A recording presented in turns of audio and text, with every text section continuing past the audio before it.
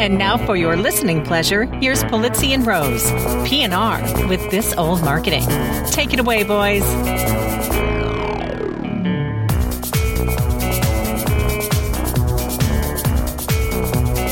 Well, hello, content marketers. I'm Robert Rose, and welcome to episode number 72 of PNR's This Old Marketing, recorded on March 30th, 2015. Okay, folks, we've got a controversy on our hands. People are incensed. They're outraged at the news. Is this new development going to cause people to boycott a particular business? Will a small percentage of passionate people be able to change what is the inevitable march of history? Is there going to be a loser in all of this as they try to clarify their position, their program? Can both religiously held positions be right at the same time? Do we need the freedom to choose? And of course, folks, I'm talking about the Meerkat versus Periscope debate. That's right. Do you think I was talking about something else? Even after a splashy coming out party at South by Southwest, Meerkat is under fire from the sexy new Twitter-owned Periscope. And say what you will about who might win, these new live media streaming apps are going to change the way that live events happen. 16 seconds on Vine or Instagram, yeah, that's last week. Now it's all about the live streaming. All right, let's get our own pour of content marketing goodness out of the faucet. Here at PNR, we're here to create a continuous flow, a flood, a swarm, an effortless, effervescent stream of natural, smooth-tasting news that quenches the thirst for all of you.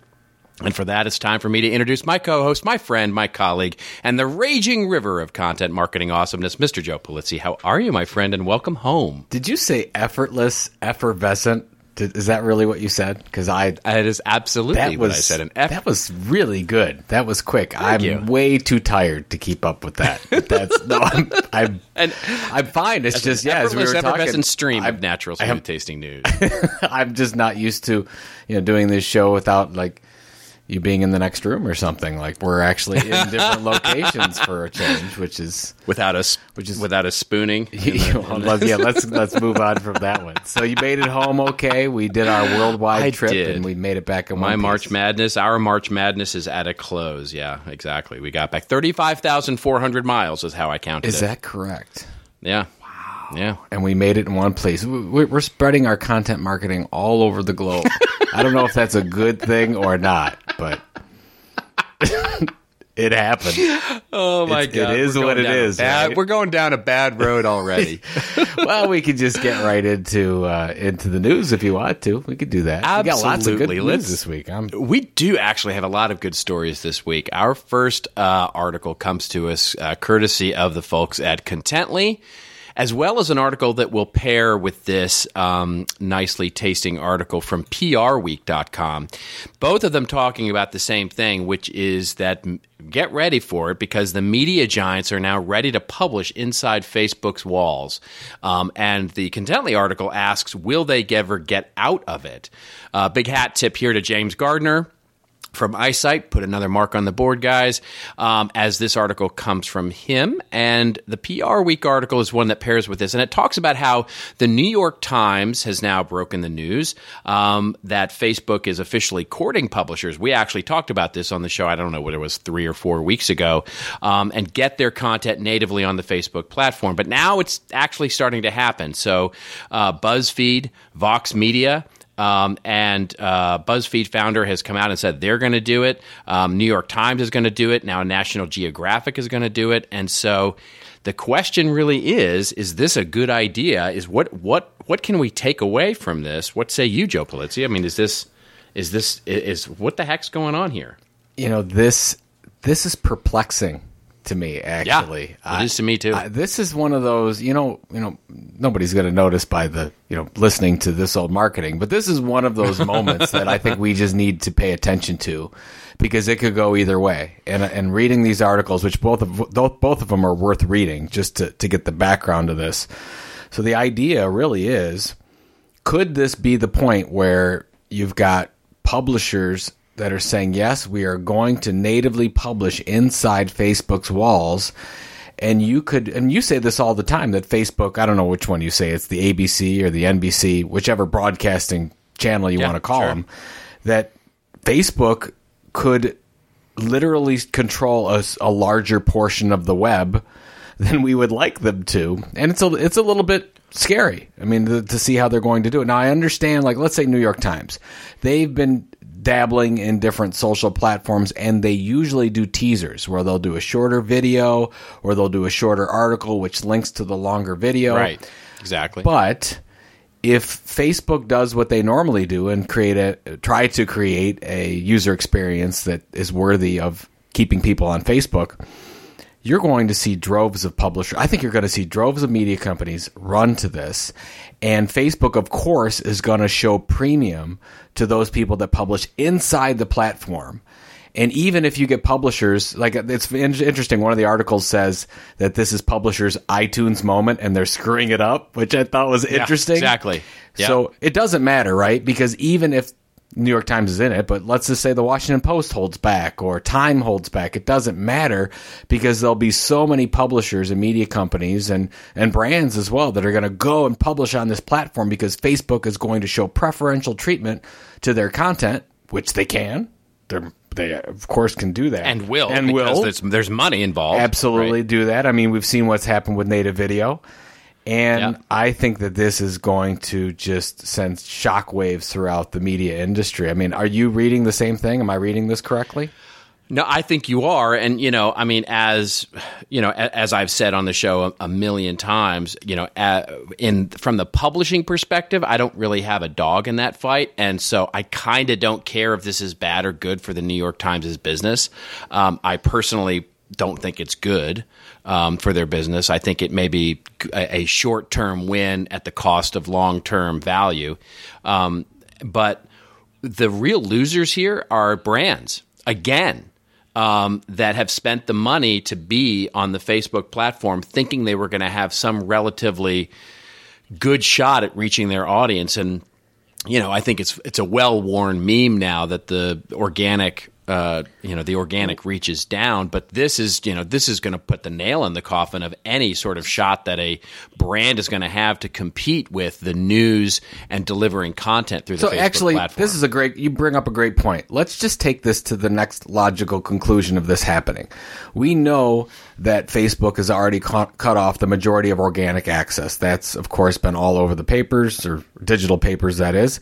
So we know this is true. Okay, so now... Well, but there are some people out there, I see it in my Facebook feed all the time, how ironic, that actually there are people who disagree, who say basically it's not, you just suck at Facebook if you can't. Oh, yes, there is. And it's, but it's a minority. I think it's fair. Right. And that's because actually most brands aren't creating really quality, relevant content and haven't built up that kind of a reputation with Facebook, so they haven't shown any of their stuff. So I get that, right? We know that. I mean, and it's easier for individuals than it is for companies, and individual profiles rank higher than brand pages, and there's all sorts of interesting avenues to traverse. Even we at CMI, we still do pretty well with it. Of course, we've talked about the Cleveland Clinic, where sometimes they see 60% organic reach. Sure. So that's all good. But let's say that's true, and then let's say that the next step is going to be true, where more media companies are going to publish inside Facebook's walls natively, if you will. So that's going to happen. And then let's just say brands get shut out and they only have one choice, seemingly choice, and that would be to advertise on the platform. You'd think. But does this leave room for the push that we've been talking about forever, where brands start to say, let's go Trojan horse and start buying media companies, because then I can get access to this? I don't think it does. I mean, I think, in theory that works, but I don't think you're going to have many of them that are going to buy the likes of the New York Times or BuzzFeed or be able to compete at that level. I think this is going to be, Well, they're buying access. They're not going to buy likes. They're going to buy, if BuzzFeed publishes inside Facebook's platform and Facebook shows preferential treatment to that over, let's say, any kind of brand content. Oh, I see what you're saying. That's what I want, right? I want that so that I can push them to whatever else, or I can get in front of whatever the case is. I don't know. I guess I'm just trying to think of what the repercussions of this are going to be. Are you suggesting, so for example, if BuzzFeed could offer up, this is getting way meta, but you're suggesting, I don't know, maybe you're not, but let me ask, you're suggesting that maybe something like BuzzFeed or New York Times could offer a feed of native advertising related content through the Facebook platform.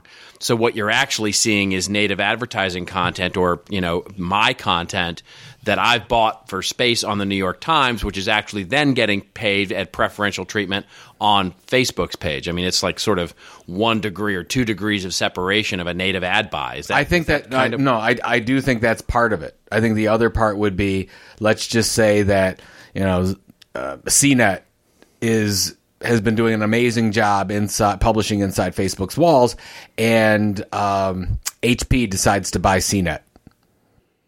Right, that's where I thought you were going initially. That's where I thought you were going. Part of the distribution strategy, you not only buy the subscriber list, you not only buy the brand, you not only buy the content factory and the people, you buy the access inside Facebook's walls. And I think I'm taking it way to the next step, but I'm trying to really get a handle on how big this could be, because I think that it could be huge.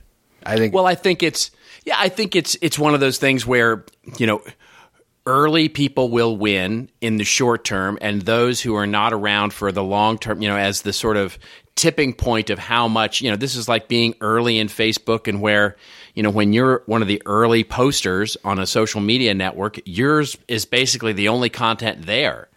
And so as they make these deals, they're inherently going to have more weighted toward the bigger brands, the early adopters, again, New York Times, National Geographic, and BuzzFeed being sort of the 3 that are sort of being mentioned here.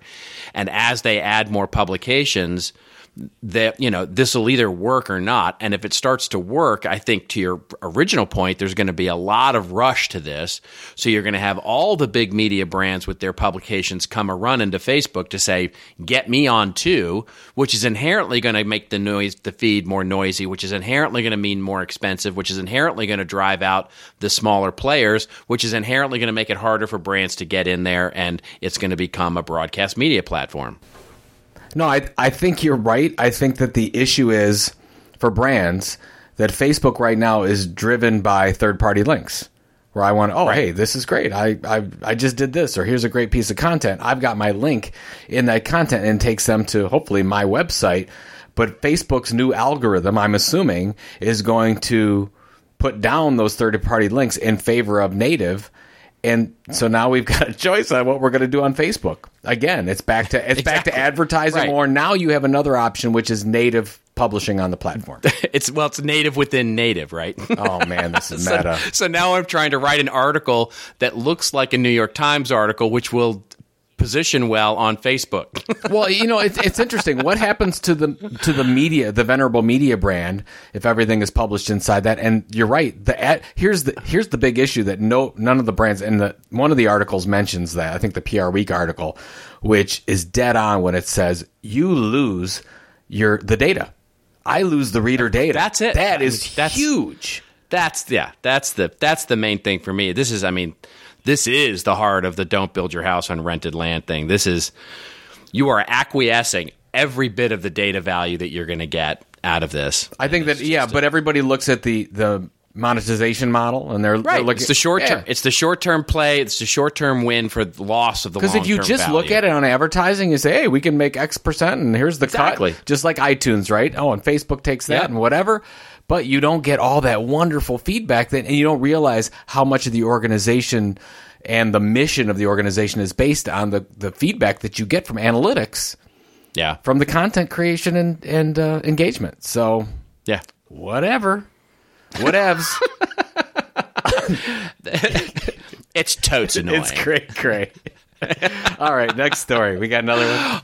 Yes, we do, and this one comes courtesy of Ad Age, and this is an interesting article. It says, "You've heard of banner blindness. Now get ready for content blindness."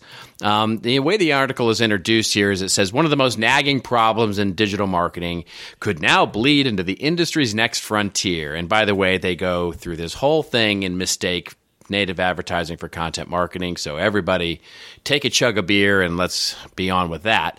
Anyway, they talk about this event, the 4A's Transformation Conference that happened in Austin just recently. And basically they say when digital took off, display ads soared, consumers grew weary of banners, and now basically there's this whole movement to get rid of banners because of banner blindness, etc. And the idea here, at least which was posited at this conference, is that Over time, we're going to start to see more content blindness, says the managing director of Global Content Solutions for the Economist Group. We're going to see more and more marketers releasing control of the messaging. I have a big take on this, but I would love to hear what you thought about this article and this sort of idea of content blindness. I'm not sure. I'm not really sure I get it.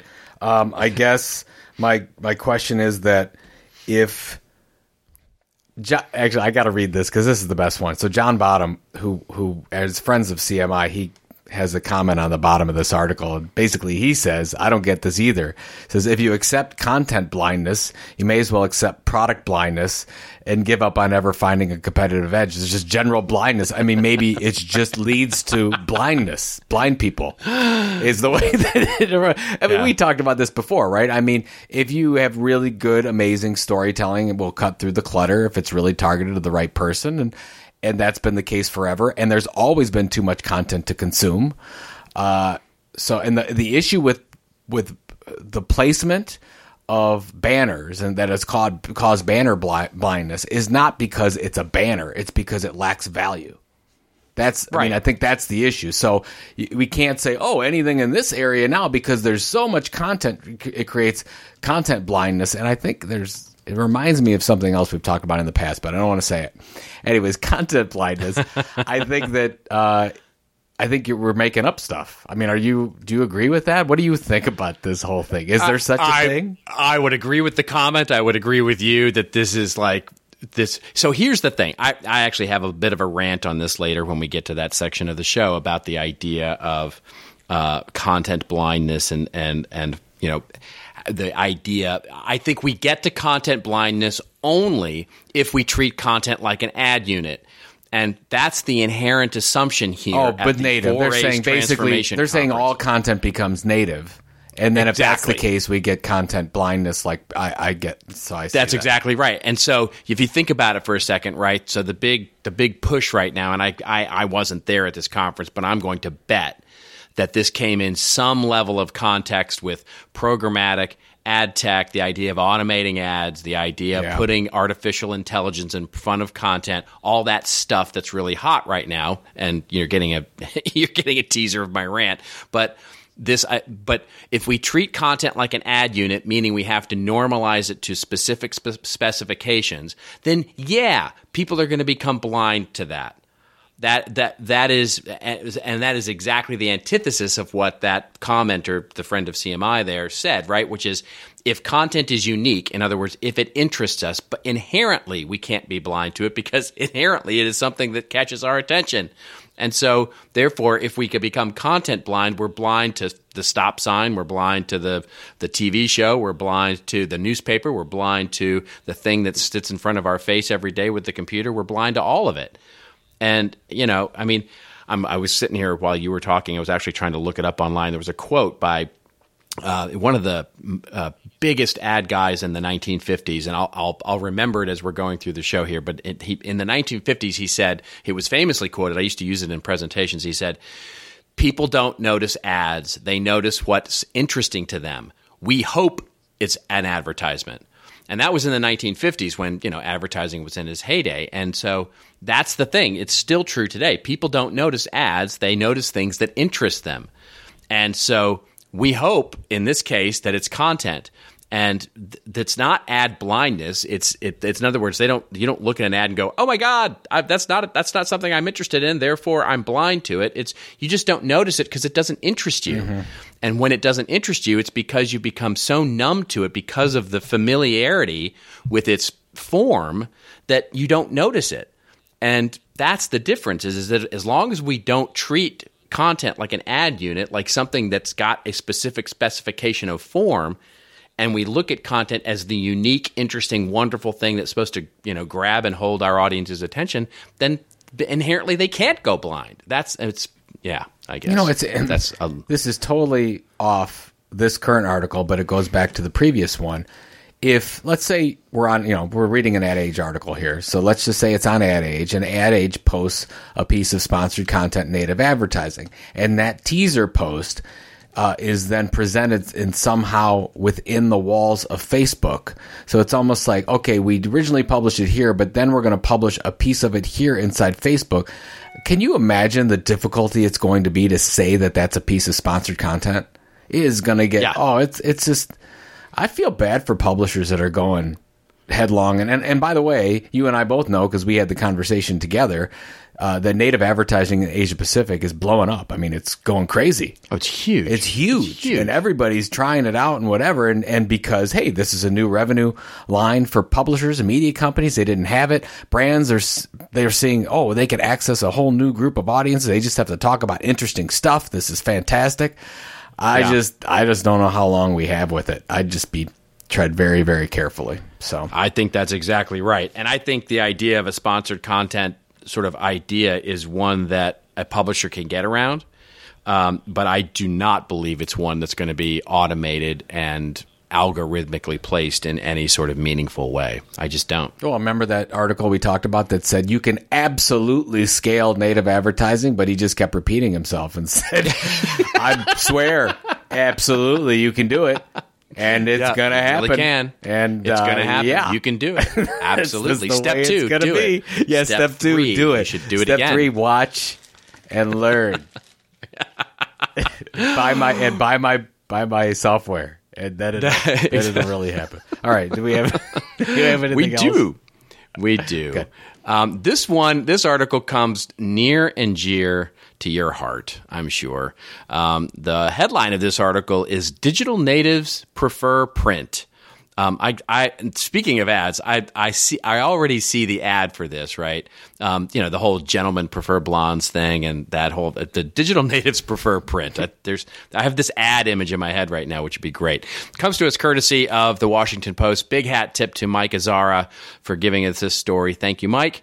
And basically, it goes through some use cases here. It talks about this kid who loves books, printed books. He loves how they smell. He loves scribbling in the margins. He loves underlining interesting sentences, folding page corners from Marcus Place, all the things that we sort of grew up with big paper-bound books. And he's not a retiree. They say he is a digital native. He's a junior right now at American University. He's paging through his thick history book all between classes. And all of this is basically pointing to this study and student surveys who say millennials, the digital natives as they're sometimes known, still strongly prefer print for both pleasure and for learning, which is a bias that apparently has surprised reading experts everywhere and given basically the idea that print is once again not dead. And basically they found that in this study that a quarter of all students still bought print versions of their textbooks, even though they were given e-textbooks for free. So what do you think about this? I mean, this must be music to your ears. Well, I mean, if you are, follow Warren Buffett at all, Warren always says, when everybody's doing one thing, I've heard of that guy. Do the other. Yeah, do the other. Do the opposite of what the market does. And I think this, so this is a couple things. First of all, we've been talking about it forever. Huge opportunity. And I think that's why Airbnb, they tested the market first in print before they launched out their whole media platform. I think there's still a huge opportunity in print. But the stat from this Barron Publishing, or the Barron study that they talk about in the article here, I love this because it says, how many of you multitask, and 1% multitask while in something that's print, and 90% multitask in digital. Yeah. So if you really want to influence somebody and you really want to make an impact, if you do something amazing and remarkable in print, you keep their attention. I mean, they're naturally kept their attention. They don't look to try to multitask and do something else. That's amazing. That's an amazing stuff. No, I don't think that this means that, oh my gosh, we're going back to print. I feel that this just simply means that there is an opportunity, and you shouldn't look at it, oh, my audience is, average is 65 years old or 55 or 45. I don't think it matters. I think people of all ages, for the most part, still enjoy engaging in print, and this sort of, I don't know if this is a conclusive study, but this is more of what we've been seeing about cutting through the clutter with print. Yeah, absolutely. It is. It's incredible. I mean, I wonder how much of that is legacy, from what we sort of do as habit. And I wonder if that stat will start to come down, that sort of multitasking stat will start to come down as digital reading becomes more prevalent, or if it's just something inherent in the way that you read the printed word on a printed page where you have to physically turn a page and all of that sort of makes your mind focus. Well, that's what's interesting about the study is that it talks about how people learn very differently when they're engaging in print versus digital. And the case is made in this Washington Post article that the people are learning at a more effectively or a higher rate. I don't know how they're measuring that in print. So there's something to be said. So as I'm thinking, as my oldest gets ready to go to high school in the next couple of years, and he's making his choice over, does he go to a school that still uses print books on occasion, or does he just go to one that does all digital? He's all in favor for the all digital, but it makes you think, right? Like maybe maybe you should be engaging in print every now and again. It opens up a different portion of the brain. I don't know. Yeah, I don't either. And I have to say, as a print fan, I'm glad. I'm actually glad to see it stick around a little bit. I've been really enjoying the very select few number of magazines and books in print.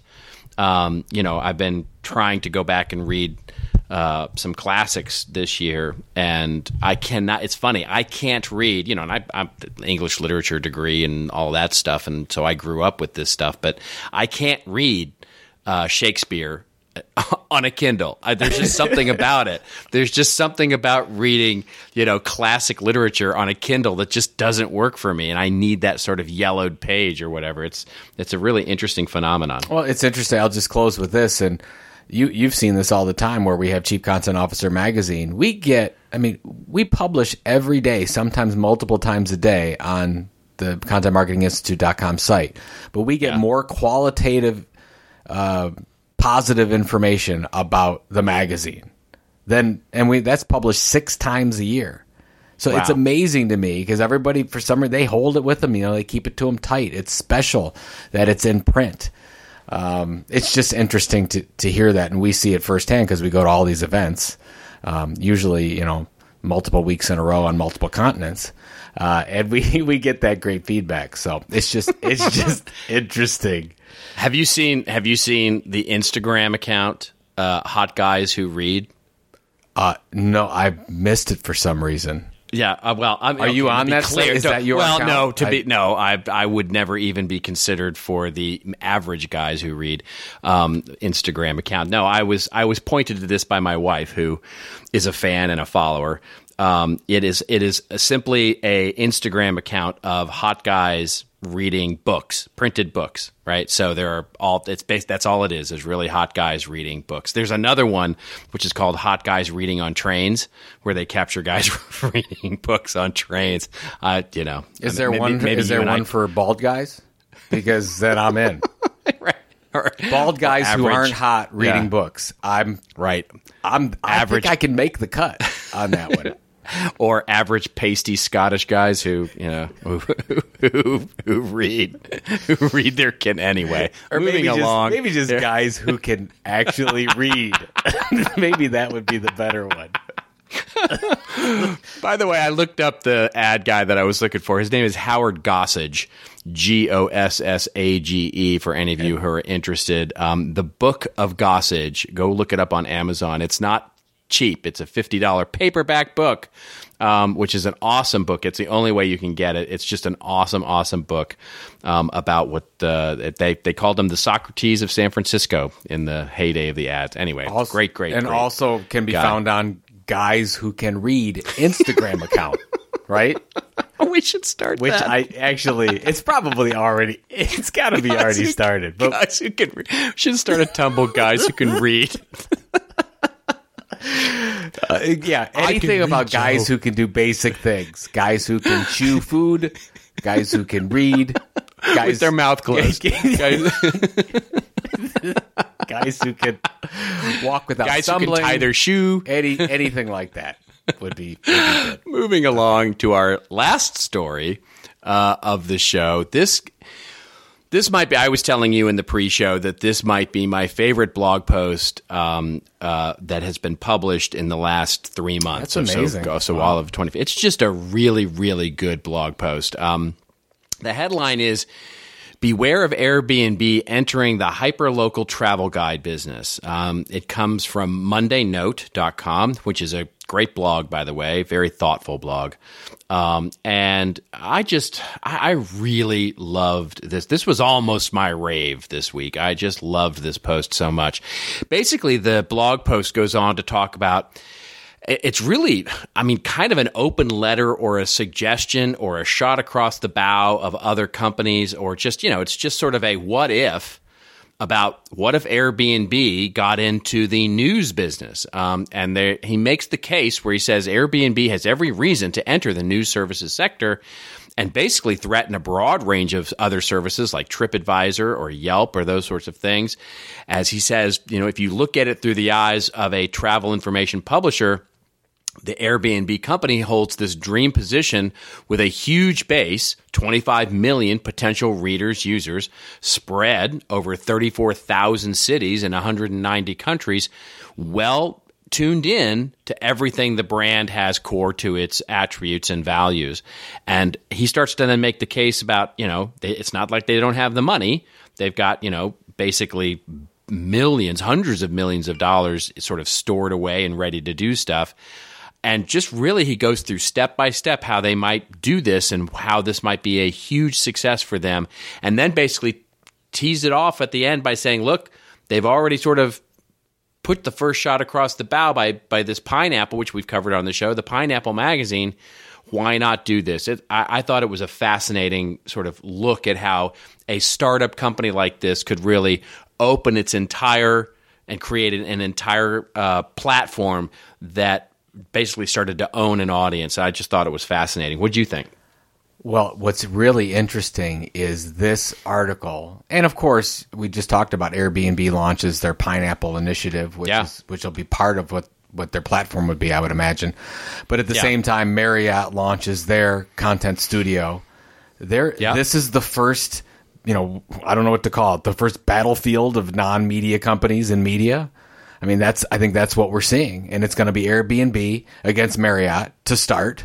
I'm sure there's going to be more, but you're going to say, okay, who can best take advantage of the customer experience? And of course, you Mr. Experiences, that in order to do that, we've got to create this content platform, this experience, this subscriber base. I think it's going to get super interesting, and what's really odd is that we haven't seen this in tech first. Yeah. We're going to see it first in travel and leisure, which is really amazing.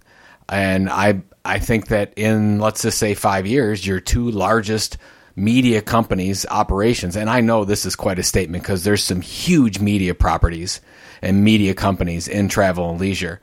I think here you go, Marriott and Airbnb. Well, I think, what it is? You know why I think it is travel and leisure? Is because I think it's one of the last differentiating aspects of scale. It is still, geography is still one of the last bastions of where having a lot of money and scale really is a differentiator in the marketplace. If you look at scale in other areas, for example, the ability to mass produce product, in factories, the idea of brand, the idea of advertising, and the money behind media. None of those things, or some of those things, are much less differentiating than they were before. But geography, presence over a large geography, is still a pretty big differentiator. So this, as this article points out, having readers and customers already at their size, how long has this company been around? Less than 10 years, and this company's already got 25 million potential customers across 34,000 cities in 190 countries. That's just unprecedented in terms of a global scale. You look at companies like Uber who've been able to do the same thing. This is why I think they're seeing so much money, and of course that scale provides them some level of ability to do something like this.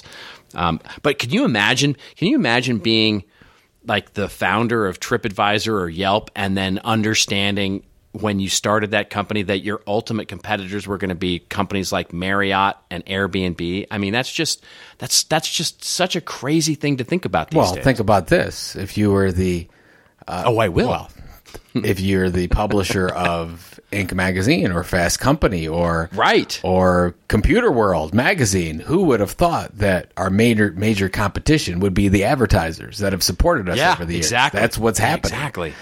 So it's just it's crazy. I think this is totally crazy and obvious at the same time that this is going to happen. And I guess this is the leading case, or the case on the edge of disruption. Boy, whatever industry you're in listening to this, boy, you've got to start thinking about this is going to happen. And it just, even look at the business model, right? Look at what, so Airbnb makes its money off of, making the reservations and how that works from, opening up your apartment or house or whatever the case is. Right. But what's really cool about this article is, now think about it, you're going to want to, in that area, you're going to go out to dinner. I want to go to Starbucks and I want to go all these different places. Well, Airbnb, in this case, can facilitate those transactions. Yep. So you got a whole nother line of revenue coming through here. So, building the platform is key, though, which they don't have yet. And that's what I'm interested in, actually, if they're going to go out and build it, like it looks like they're starting with Pineapple, or are they going to go out and buy it? Like, do you go out and buy Travel and Leisure magazine and all its online properties? I think they could do. I think given the war chest that they have, Airbnb could do either of those things. I would. You know what I would think? Here's what another. I got all kinds of weird ideas here, but I think Marriott actually would be in a place to see this and say, "Look, who's our biggest competition right now? It's not Hilton. It's not Hyatt. It's Airbnb." Of course. So right. So we see this happening. So what do we do to combat this? And to be proactive about it, that's where I think Marriott, who has the money and has the cash, can go out and proactively buy some of these properties and sort of get a little bit of an advantage, while Airbnb maybe starts to build it naturally. It's a great idea. So, it's a great idea. I'll have to talk to Marriott. Hello. Hello, Marriott. Hello. I have an idea. It's Itsy Bitsy Palitzy on the phone. Oh, you had to go there. Speaking of acquisitions and war chests and all of that, we have our last week of a great sponsor. We do. Absolutely. It's been a pleasure to be sponsored over the last month by the good folks at Digital Relevance. Basically, Digital Relevance focuses on increasing your search visibility, your web traffic, and your conversions by executing research-driven content marketing, digital PR, and SEO strategies. What I love about this offer is they are really offering something of value, and Robert and I both recommend you taking a look at this, especially with all the talk we've had in this episode about sponsored content native. You need the Media Buyer's Guide to sponsored editorial content. Yes, you do. If you didn't need it before, you certainly need it after this episode. It includes everything you need to know about sponsored content, from evolution to controversy, lots of that, to regulation, to execution tools, and a proven buying strategy. And it also includes the world's first research study and statistical analysis to determine at least an idea of a fair market price for your sponsored content and what you should pay. So you can learn more at bit.ly/media-buyers-guide. That's bit.ly/media-buyers-guide. Or you can go to thisoldmarketing.com and click on any of the last 3 episodes, and you can easily get to it that way. But super special thanks to our friends at Digital Relevance for coming through yet again with a fantastic This Old Marketing sponsorship. Oh, it is really a great piece. And if you haven't downloaded it yet, do yourself a favor, download it. It's just a great toolbox to get yourself started. I mean, we've talked about it many shows, but it's just it's a wonderful toolkit to get you started on understanding where you should be. If you're going to do paid content and sponsored content, it's a great starting place. You have to start there. We love it. Absolutely. You got it. We love it. We love it. All right, folks. It is that time of the show, the time that you love so much. It is time for our rants and raves, where Joe and I go off on a little bit of a rant or a little bit of a rave on something that is giving us a little bit of hate, or which makes us say something is totes adorbs. And so I guess I'm going first. Totes adorb. What? That's the thing now. Don't you know this? Don't you know the Totes Adore? Gosh, you're killing me. Effervescent, whatever. All right, go ahead. What do you got? Here we go. Okay, so here we go. It's a rant, and I have to say it's a rant. So this, and a big, huge hat tip to Jay Acunzo, who tipped us off to this, and actually wrote a very interesting comment on the blog post that this is attached to. The link here that we'll link in the show notes comes from TechCrunch. And it's basically this company called Kiwi, Keywee. I'm already sort of annoyed by the name, but all right, Kiwi. They felt the need to say that there was no relationship to the fruit. Thank you for that. Anyway, no relationship to the fruit. Kiwi. They're taking an AI approach to content marketing. New company.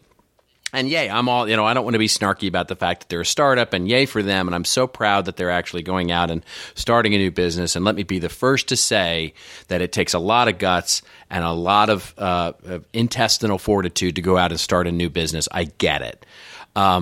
And they're trying to do what, as TechCrunch is reporting, with this new launch of this company, this content marketing startup founded in Israel, operating in New York City. And the way they announced it just already set me off.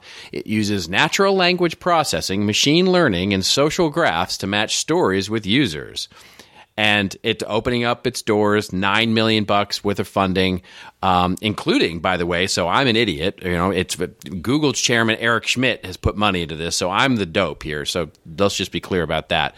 This is a bunch of smart guys doing some very smart things. But here's the problem where I have. The way that they've positioned the company coming out is talking about sort of remaking content marketing, because content marketing is broken, and what Kiwi is going to do is very different, where they're actually going to help audiences discover content by using a very programmatic, algorithmic, artificial intelligence way of doing that. So anyway, I can go on and on about the what the company does and stuff like that, and I'll let you make your own decisions about what you think the company actually does versus what they say they do. The thing that sort of Jay pointed out in his comment, and what I want to point out here, is some of the things that they were talking about, where they were saying, they say on the front page of their website, you can no longer count on organic traffic to your content. And, okay, that's maybe a little bit true, but not a lot true, right? It isn't all about paying for placement. You have to believe, once you start to create content, that you're organically going to attract new users, new audiences into that content. In the article, they actually talk about how marketers have been flying blind when it comes to content, and basically their solution is the answer to that, and I don't even begin to get that, right? So there's no doubt that marketers are struggling with measurement, but a thing that actually helps me buy placement through audiences is not going to help me measure my effectiveness. It's just not. And all of that, and then they go on to talk about how they're going to provide the missing data layer. They make content marketing measurable, and I just don't believe that they do. And so it's yet again, it's just sort of, it came at a time when I'm sort of in this place where I've seen so many technology solutions come out of late and sort of jump on the bandwagon of content marketing with this, we're the big black magic box that's going to make everything better for you. And it's just not true. Technology just doesn't make things better by itself. It just doesn't. You've got to have human input. You've got to have good strategy, good implementation of technology, and great processes. And it just, I find myself, just sort of getting in a rant when I see these companies, and this one just happened to catch my attention because it's new, sort of coming out saying, this is the magic solution that's going to make everything better, and it's just not going to be it. And so that's the end of my rant. I guess my question is, does TechCrunch just run? Is this just run as a press release? I think largely they do. I think they actually, for those that they choose to actually cover, they actually do interview and get a quote. And sometimes, because I've actually been asked before by technology companies to be available for when they're going to come out with a new feature, that sort of thing. If I could be available for reporters who may want to ask something about the industry or about trends or something like that. And they speak to a couple of people there other than the CEO. I don't think they do a lot. I don't think they do a lot of. In other words, they're not coming in and investigating, and sort of substantiating claims. But I think the points that Jay makes are really critical. First of all, most of the success stories, almost the clear majority, and it's a huge number of content marketing success stories, do so with organic traffic. Not a heck of a lot of paid, very, very little paid, if at all. So that's the one thing that I'm just kind of scratching my head, and so is Jay. And the second thing is, when were marketers lacking for data? When did that happen? Exactly.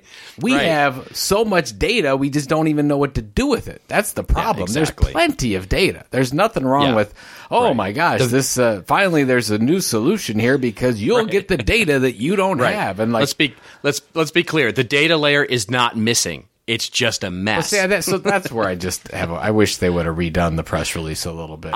You're right. I mean, I love that they're doing this. I wish them well. I mean, I hope they become sponsors someday, which they probably won't after listening to this podcast. Not. And I'll blame that on you, by the way. But anyway, you could. Yeah. So I mean, I wish them well. I really do. I wish them nothing but success. But I'm hoping that they'll take the time to sort of get involved and look at what's really going on in content marketing and find the true value proposition, because the one they have now, it ain't it. Did you know that there's only one thing needed to fix the whole content marketing industry? What's that? It's Kiwi. Yeah, it's Kiwi. Not to be confused with the fruit. That's it. Not to be confused with the fruit. This is bad. What about you? All right, I have a rant and a rave.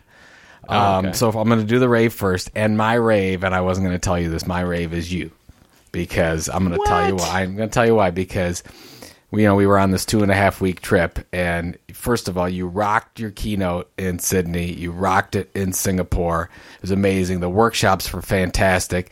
Then you hit you didn't even know your score at Intelligent Content Conference. I think that you had 1 4, the rest were 5s. So you had, I don't know what the person who gave you a 4 was drinking, but near perfect score. I've never seen that. And then we had our executive forum that was amazing, right? It was just, and I just have to. It was a good day. It was a good day. And it's, I've got to send a thanks out to you. You were awesome. Aww. This was your doing, partner. Man. I just come along for the ride, and I pay the cabs, and I come along for the ride. That's pretty much all I do. But the rant, and I wanted to run this by you because it's an interesting issue, and I just wondered if you've gotten in this position before. I was recently at an event, and I was watching a presentation, and it was an executive at this organization, and as this person was going on talking about the success of the organization, they were using I, me, and my a lot. Have you seen this before? I'm sure you've seen it before. I've seen it before. I just thought it was interesting, yes, and I guess the only reason I'm saying this is that I still see a lot of people doing this, and for anybody that does releases or blog posts or presentations of any kind, you have to go through that and take out as many of the I's, me's, and my's. I can't even imagine, because a lot of the team was in the room as I was watching this thing, and I can't even imagine what those people would feel like, because it's not them, it's not us, it's not it's not the team, it's me, and I'm the guy or gal that's doing it all, and it just bothered me, and I've still been thinking about it a lot it was a few weeks ago as I watched this presentation, and it's just unfortunate. I don't think people that do that know that they're doing that. I don't know. Oh, well, I think some of them do and some of them don't. I think some of them are completely confident in their own self-centeredness.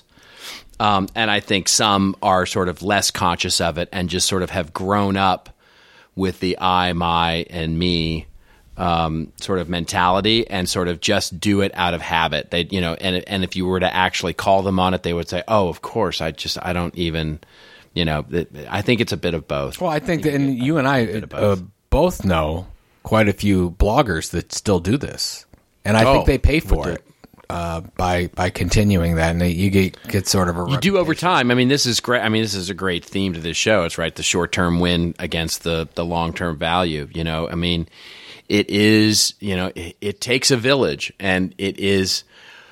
There's, well, not to get emotional here, but there is a saying that sits on my desk every single day. I'm staring at it right as we speak.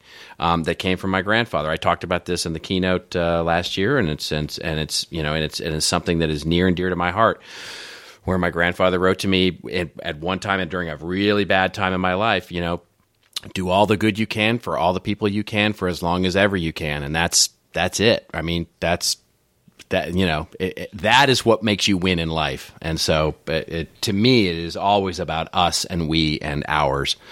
So it's an excellent quote. That is fantastic. Yeah. All right. Do we have a This Old Marketing this week? We have a wonderful This Old Marketing this week, actually. So I'm, as you know, but I haven't told the audience yet, I'm moving houses. My wife and I are, and the dog, we're moving. In May, we'll be moving, not terribly far, just about 20 miles away north into a little place called Hidden Hills, which if any of you are in Los Angeles, you'll know about. However, I now live in Toluca Lake, which is just a little adjacent to Burbank, for those of you who don't know Los Angeles that well. In any event, Toluca Lake, the only thing it's famous for is Bob Hope. Bob Hope's house, he's of course passed away, but Bob Hope's house, his estate, is quite literally 2 blocks from where I live. I run past his house, ride past his house every day when I'm riding my bike. And I got to talking about Bob Hope only because I've been talking about moving and whatnot. Somebody asked me about Bob Hope, and I started reading a little bit. And then, just serendipitously, Mark Ramsey, who is a friend of mine from going way back, Mark Ramsey sent me this note. And it was this great example of This Old Marketing, and it has to do with Bob Hope. So, here's the story. 1940, let's even go further back. 1920, Pepsodent toothpaste. The sales of Pepsodent were like in the toilet. It was horribly, horribly, horribly bad. So serious that basically the Pepsodent company was considering removing that product from the market altogether.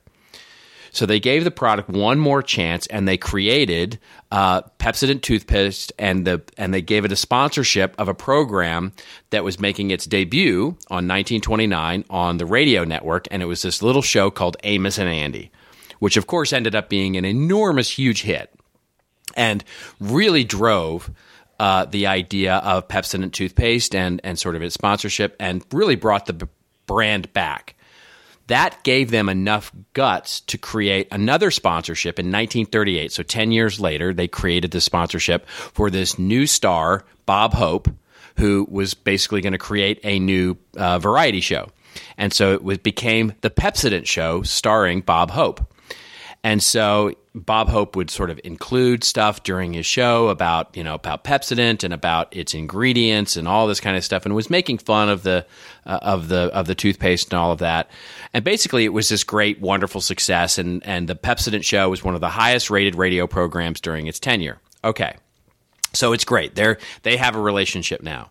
Now we cut to the Pepsodent Show in 1940-1941 season, huge success, trailing only Jack Benny and Edgar Bergen as sort of the top TV shows. Hope is a huge success at this point, big success, but he really wanted to sort of take it to the next level.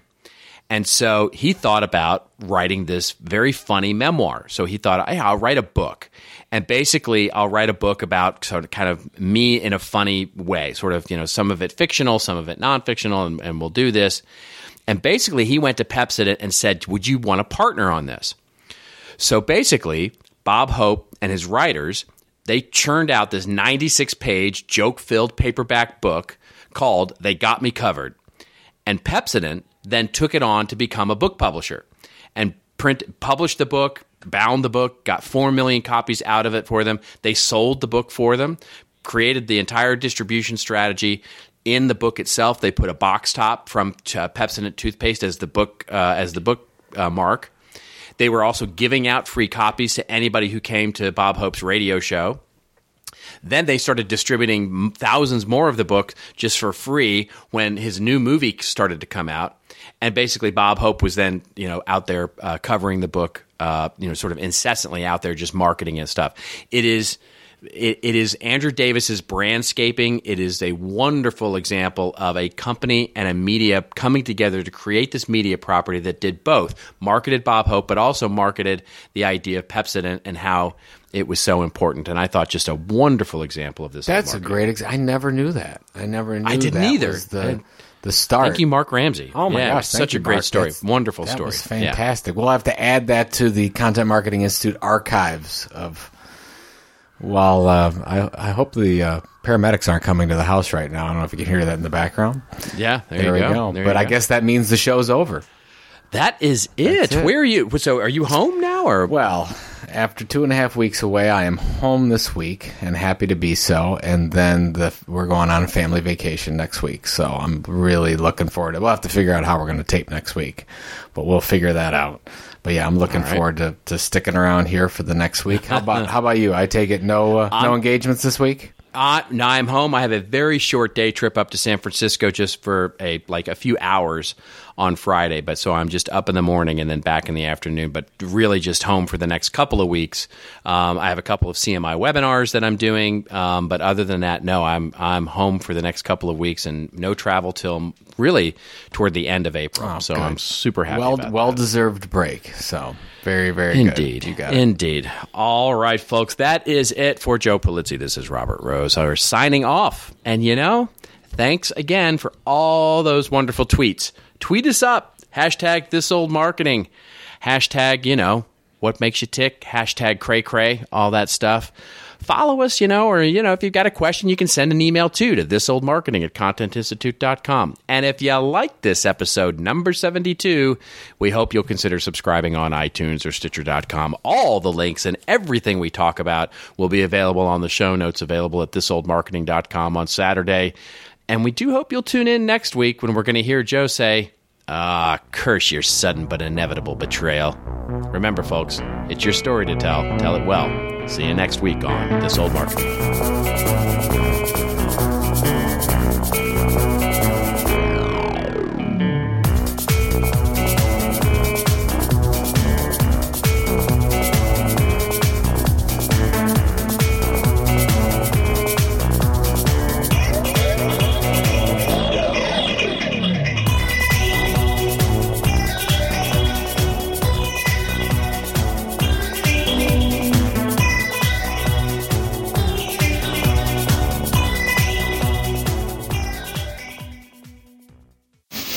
This show is part of the CMI Podcast Network. Check out all of our shows at ContentMarketingInstitute.com.